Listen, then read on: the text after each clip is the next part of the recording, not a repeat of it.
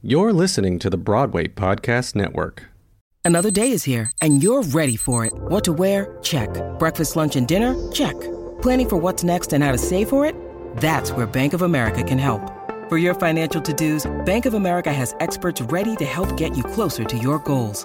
Get started at one of our local financial centers or 24/7 in our mobile banking app. Find a location near you at bankofamerica.com/talktous. What would you like the power to do? Mobile banking requires downloading the app and is only available for select devices. Message and data rates may apply. Bank of America N.A., member FDIC. It's only a kick, a jump, a block. It's only a serve. It's only a tackle, a run. It's only for the fans. After all, it's only pressure. You got this. Adidas.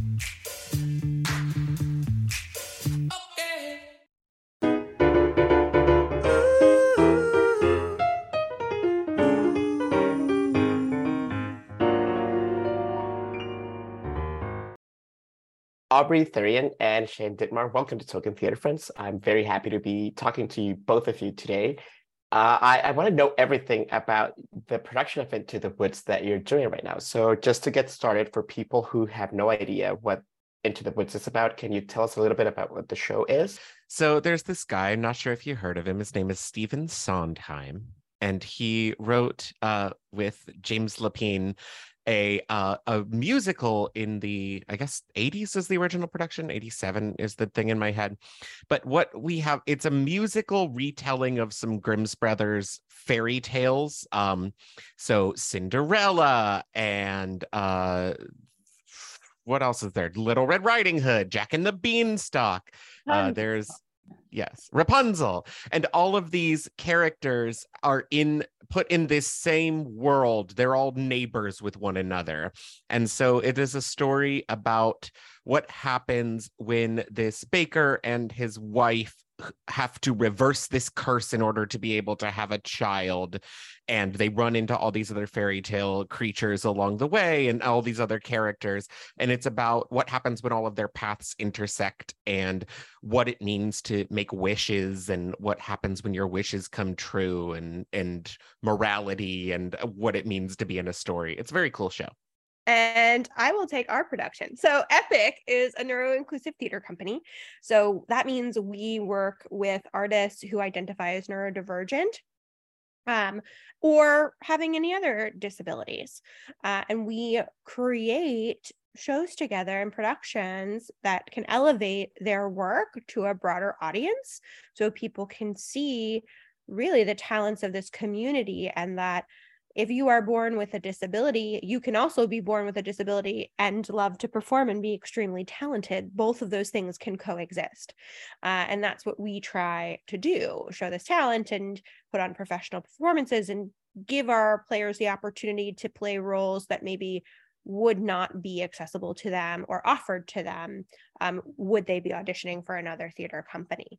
There are 28 humans in the cast, which are so many humans, but they are all amazing. And most of, I would say 85% of our cast identifies as neurodivergent. So either autistic or living with another developmental disability or identifying as neurodivergent in some way. And also we have representatives from the blind and low vision community, representatives from the deaf and hard of hearing community, and also various other communities, LGBTQ, non-binary, people of color. I mean, this is the most inclusive production we've ever done at Epic. And we are extremely proud of that and what that says about the work and Into the Woods and how it highlights the kind of human condition within the text really makes that very clear, I think, with the performers we have in place. So I am very proud of that and love watching our performance every night. The show itself, the book of the show, is very much about the importance of creating community when you feel that you're isolated. So can you talk a little bit about how in your production and, doing this with this ensemble and this incredible company of people that you're doing, how does that parallel the intention, I guess, behind the show, which is like reminders that no one is alone?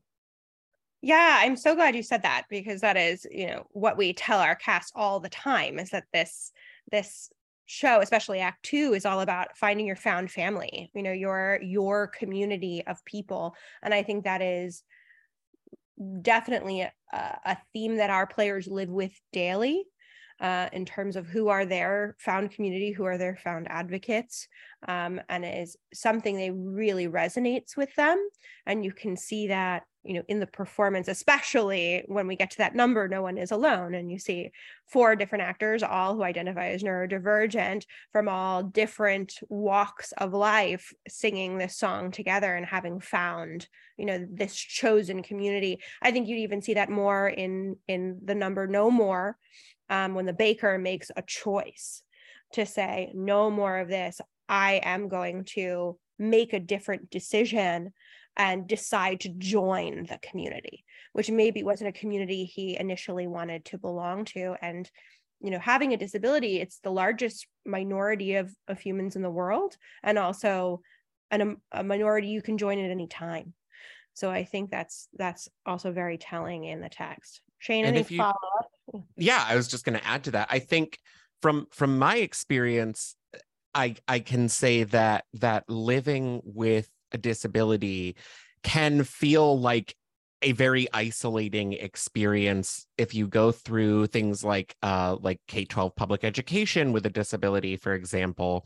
A lot of the times you're in these pull-out kinds of classes getting your IEP services, and it's just you, or it's just you and the 3 other students who have a disability like yours at the school.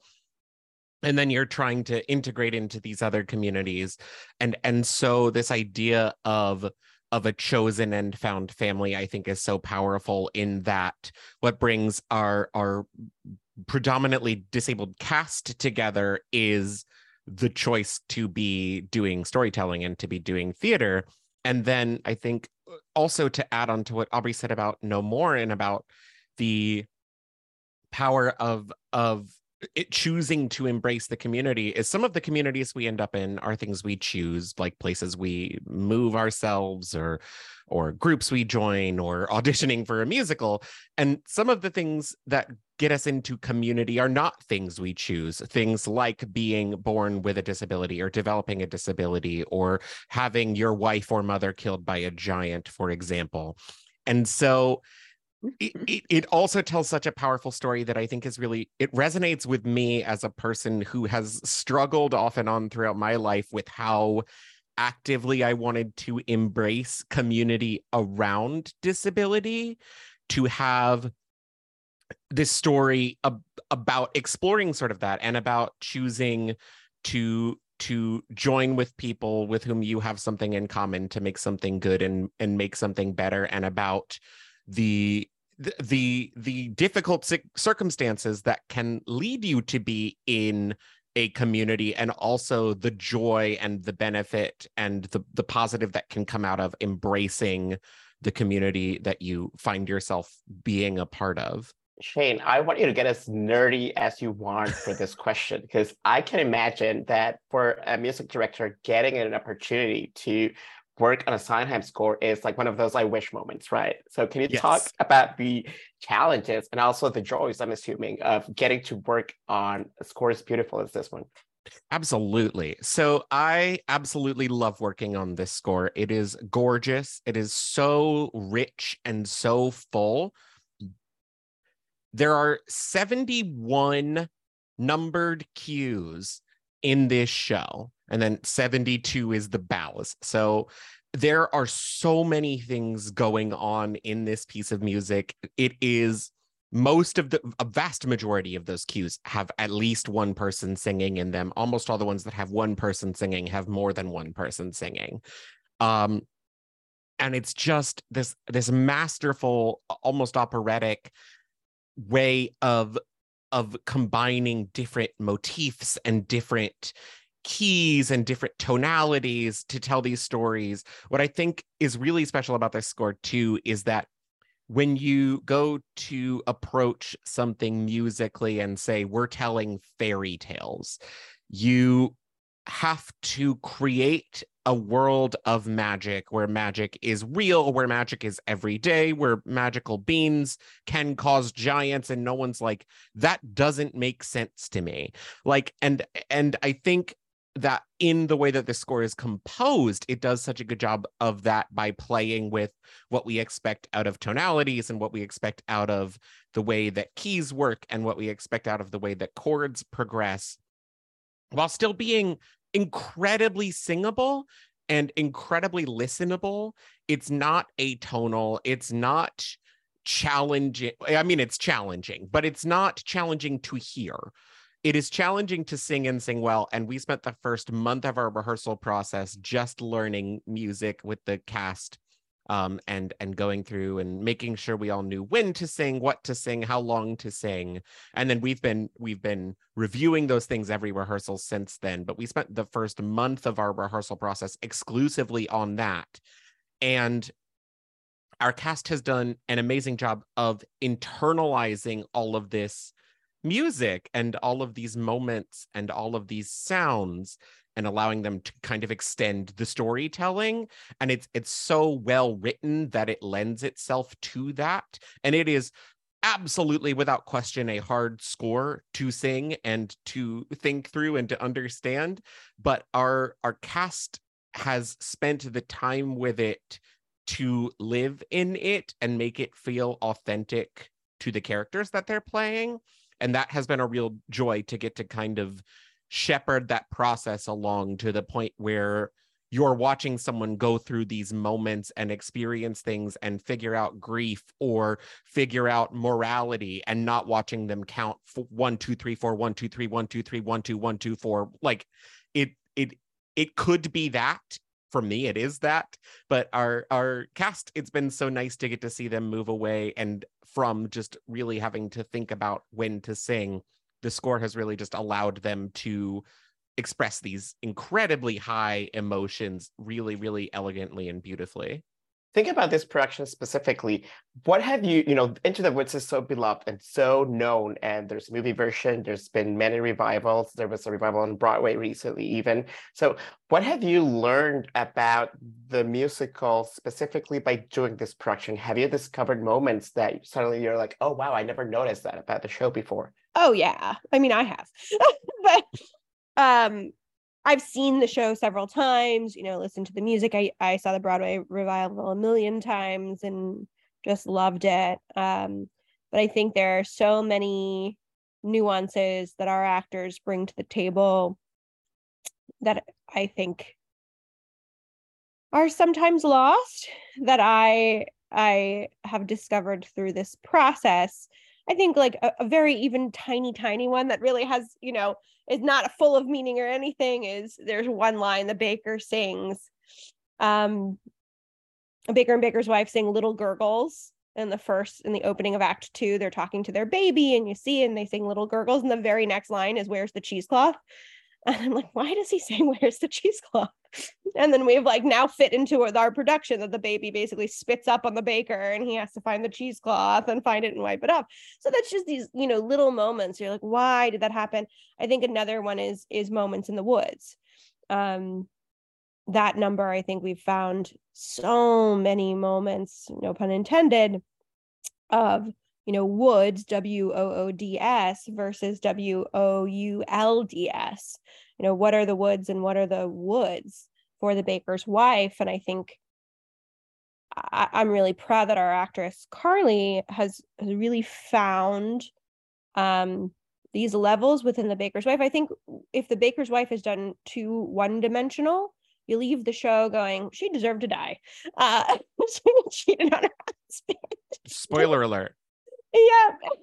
But I think with our show, Carly and Max, who plays the baker, have found this really complex relationship where it's not this naggy couple. It's a couple who's gone through a lot of trauma together, whether it's a giant, whether it's infertility, whether it's seeing things differently, especially when we cast neurodivergent actors in roles.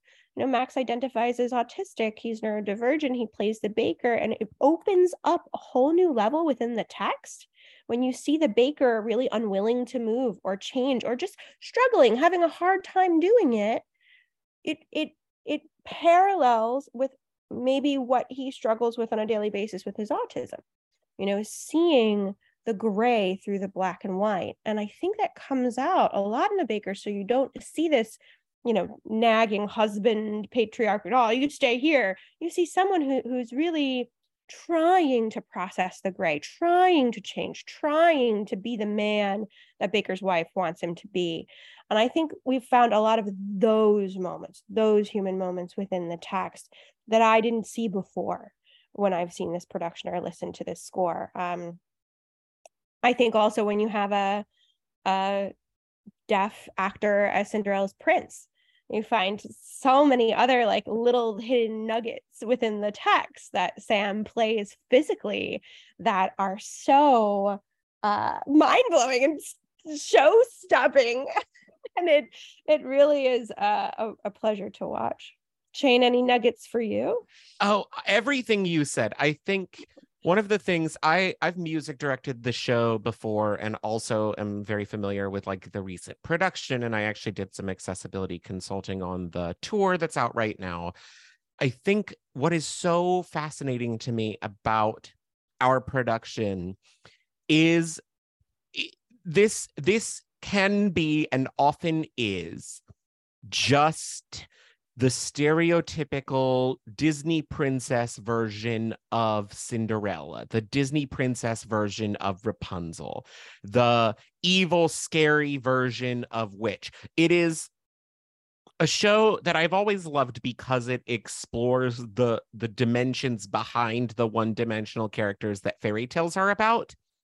But I think by doing it with the cast that we have, one of the dimensions we've been able to explore is the assumptions we make about people being able by default, people being cis by default, people being white by default. Our cast is predominantly, a lot of our cast are not one or more of those things. Several of them are not many of those things. And it is just so special to dig into. Like, I love the work that Jordan, who plays Cinderella, has done on creating an empowered Cinderella with agency, who is kind of snarky sometimes. I love, it's incredible. That's not a choice people make when they play Cinderella, because we have this one image of what a Cinderella is. Our witch is also my writing partner, is Sarah Kaufman, and they are a non-binary. I'm going to edit that. Our witch, Sarah Kaufman, who is also my writing partner, is a non-binary person and leans into that as elements of how we present the witch and play with gender and play with the idea of parenthood, of the motherhood, of the relationship that they have with Rapunzel. I think I've never gotten more out of this show than I have doing it with this company of actors, because they all have such unique and underrepresented lived experiences to add to these characters. And we changed some pronouns. We're not rewriting the show, but it's a different show about different, more interesting people just because we cast different, more interesting people in it. Into the Woods is also all about choices. So how did theater become the choice for each of you to pursue in your lives? I don't have a great story. When I was younger, I wanted to marry Jonathan Taylor Thomas, and I thought, you know what? I guess I need to be an actor because that's the only way I'm going to get to him. And that was my first step into it.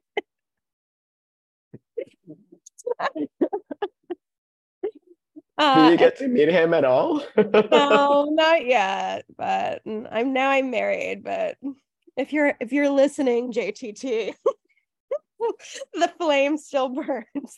BigPlayersNYC.org. Contact us. But then, I got into it and I was like, also I'm good at this.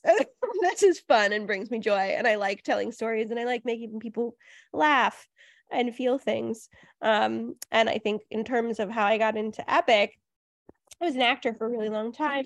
And I started getting, I never did acting because I wanted attention or I wanted self-validation. I told you I wanted to marry Jonathan Taylor Thomas. You wanted one specific person's attention. One very so it really like the world of acting when you're not really into that can be very like, ooh, I don't want to be around all of this, everybody else's anxiety. So what rediscovered my love of the theater was seeing the joy that it and the joy and the confidence building and the life affirming transferable skills that it brings to people who maybe have not accessed this before. It's a privilege to be able to access this. And it is also an incredibly scary thing to do. And I think when you take someone who's been told all their life they can't, and you say, no, you can, and you also can do it better than all of these people, and you believe in them, it really is a snowball effect to their life and also a mirror up to society. And I've seen that with Epic, and I don't want to really do theater with anybody else but our community. I think we've created a really wonderful home, and I feel really lucky to be a part of it. So my story isn't that great. Shane, yours. My story is basically exactly what Aubrie just said. I wanted to marry Jonathan Taylor. When I was in school, I've been musical since before I can remember. I had like a shitty pop punk band when I was in like middle school, that kind of thing. But I got into theater because someone told me to audition and I said no. And then like I on a whim did anyway in my sophomore year of high school. I got cast in Annie. I played FDR because the director at the time was like, the blind kid can't walk off the front of the stage if we put them in a wheelchair. Literally the explanation, but I did the show and I discovered, oh, I love this. I love musicals. I love theater. I am so energized by all of the people that are around me. I am going to keep seeking out these opportunities. I'm going to learn how to do a jazz square. And I did. And then I did many more jazz squares because it was high school theater. But it really was so empowering for me. And it was the first place in high school that I had a community of people that I really liked and felt like were my friends, who we bonded over the same things we all wanted to be Christian Channel with when we grew up. And like it was a thing I just kept going back for and going into more and more deeply. And I realized at some point that people write the things and I was like, I want to do that. And I realized that music directors were a thing and that I was bad at memorizing lines. And I was like, I want to music direct because they won't make me memorize the lines anymore. You can memorize the music. I can, which is easier for me for some strange reason. But it just snowballed for me in having this place. I have been blind since I was born, and it's a very visible thing.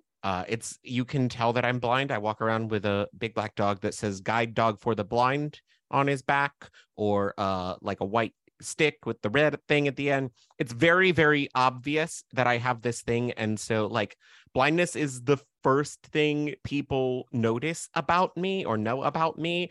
And I think like getting into theater was really the first time I ever felt like it wasn't the most interesting thing people knew about me or saw me do. It gave me this space to explore and play with things and pursue stuff that I really cared about and connect with people on a different level about a different thing that felt like it was in my control.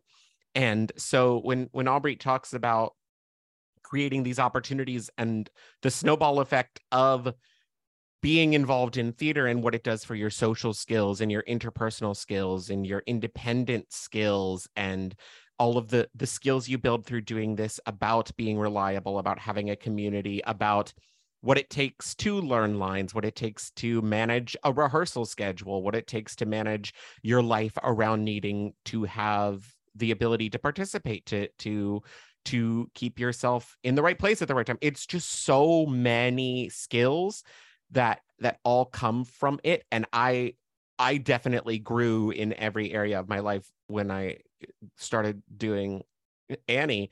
And so like when Aubrie talks about that being the benefit of Epic, I am 100% confident that that is true, because that is how I became the person that I am. Although like many things have improved, there's still so much more that can be done. So in the spirit of the show, what do you wish that the field as a whole would notice and would try to improve for the better? I wish, in terms of the accessibility of theater, I have two wishes that are sort of related. My first, as an audience member, as someone who goes to as many shows as humanly possible, I wish it would occur to the producers of shows, to the people who own houses, that there are disabled people in the audience who want to see and need to see and could benefit from seeing your show, and that audience services, accessibility for patrons would be of a similar level of concern as all of the other audience experience stuff. It should be at least as much of a conversation about how we're going to make our shows accessible to the audiences who come, who are hearing impaired or who are visually impaired or who have mobility access issues, as it is to think about how long the intermission's going to be, or what's available at our concessions and what's available in our merch, and where, like, if we're trying to design the best possible theater going experience as a producer, as a house, and we're not also thinking about the experience for someone who's attending the show who may have different needs, it's you're missing an opportunity. And we as disabled audiences know that we were an afterthought. And it's clear from the way that accessibility is handled at large scale productions, at most productions, honestly. If there is accessibility at all, it is abundantly clear that it was an afterthought, or that it was a thing that was added out of compliance or worries about compliance, and not out of a desire to make your storytelling accessible. And I think related to that is this the production and the teams that are directing and creative, the design of shows, where we spend so much of our energy thinking about making things as good as they possibly can be. It's shocking how uninvolved any of the amazing designers or performers who bring a show to life. They are all remarkably not part of the conversations around making their work accessible, not asked to be involved in describing themselves or their vision for blind audiences, not communicated with as part of figuring out what the right intention is when you're interpreting an ASL. All of those sorts of things that, in my experience, actors, directors, designers love to be a part of helping make those things accessible. They're just not involved because it's an afterthought for our audiences. So that's the first thing. The first wish is, I would love for us to be one of the communities that are actively considered when you are putting a show together, whether you're the producer, whether you are the landlord, whether you are the creative team. I think it's just people don't think about us as wanting to come. And then I also think and to your point, that is the area where conversations are starting to get better. We are starting to think about those things. We're not thinking about them hard enough or early enough or consistently enough, but they're starting to be addressed. The other thing is a huge systemic wish, but I wish we could build our industry in such a way that made it as possible for me or any of our cast of Into the Woods as anyone else to work professionally and to work on Broadway, to work at these high levels, to work in these top tier productions.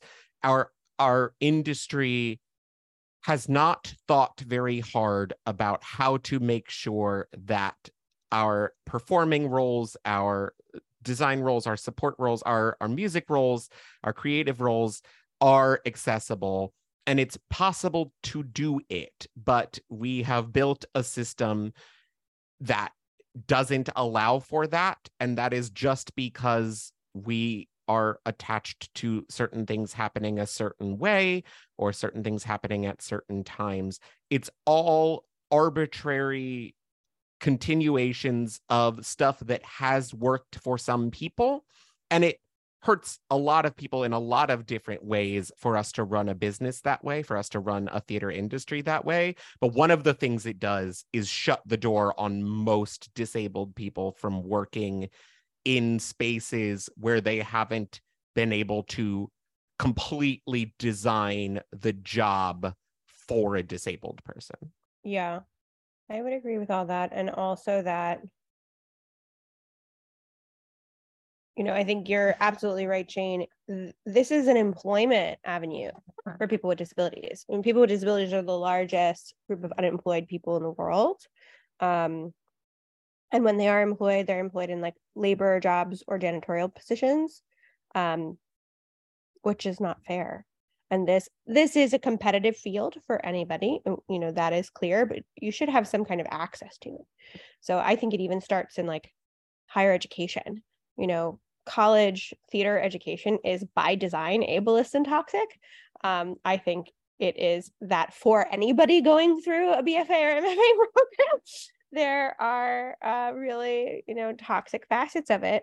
And I think it needs to be changed 1000% and needs to be more accessible to the disabled community because they want the training. They want the training. They need to have the access to do so.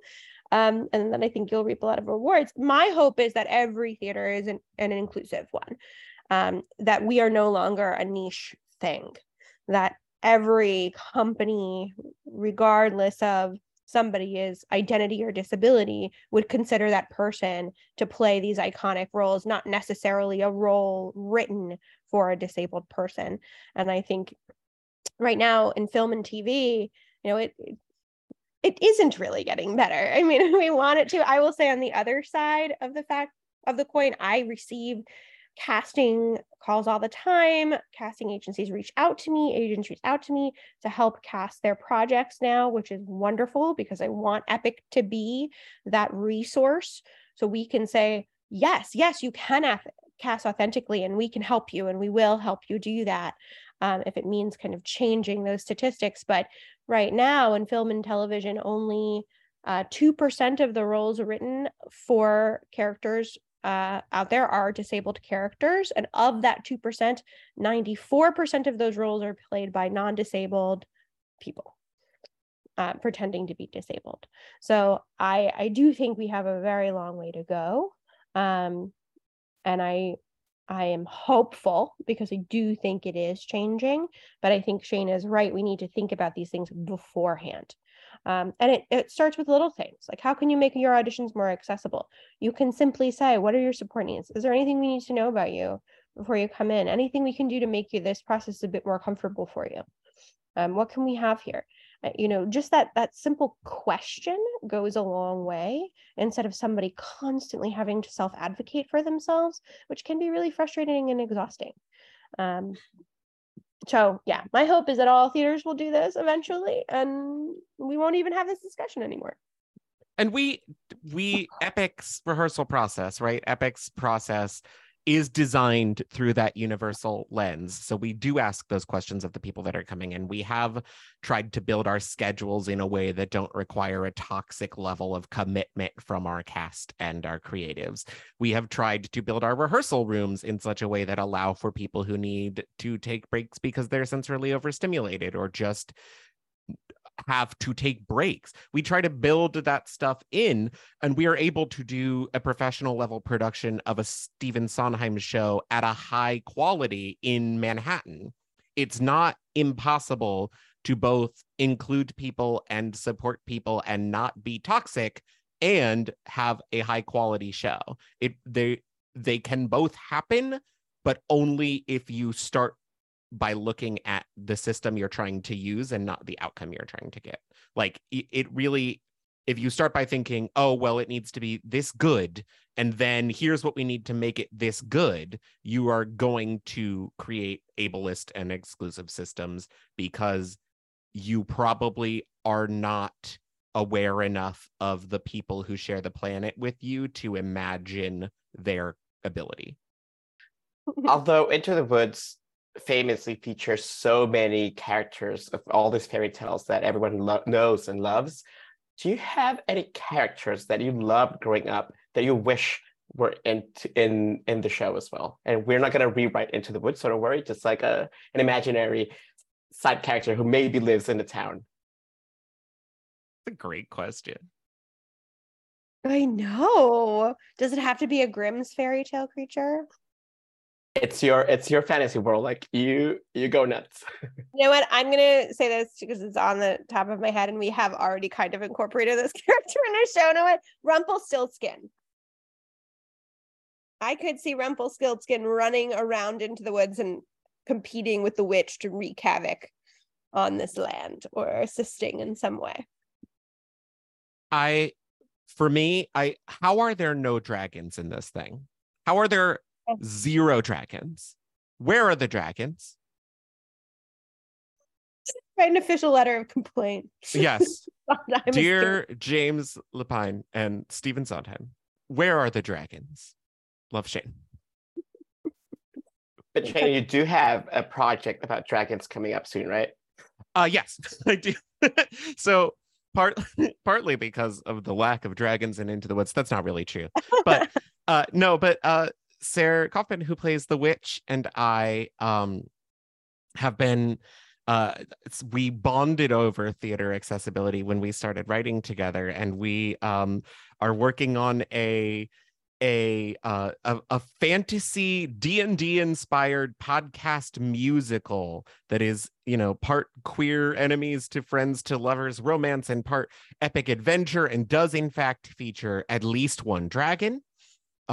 And that's called The Reality Shaper, and we've been working on that and made a pilot of it last year with some friends, and just continuing to explore ways that we can make different kinds of inclusive theater, podcast being one that I like because I don't miss anything because it's all sounds. And there's probably going to be a dragon in the piece that Sarah and I are writing for Epic later this year. That'll be a TYA show that'll go out to schools in the New York City area next season. So I'm trying to fix the representation problem one dragon at a time. And that's my personal goal as a creative.